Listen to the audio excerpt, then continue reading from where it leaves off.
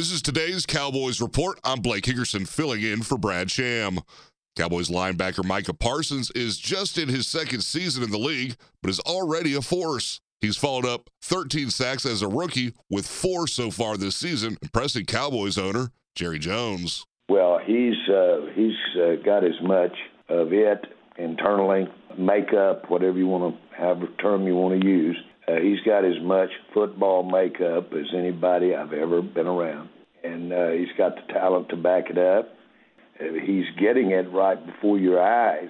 He's getting so much repetition in doing it the right way, and he's getting it under fire, so to speak. You're seeing right before your eyes how he's getting better. The Cowboys will take on the Rams in Los Angeles this Sunday, kickoff at 3:25.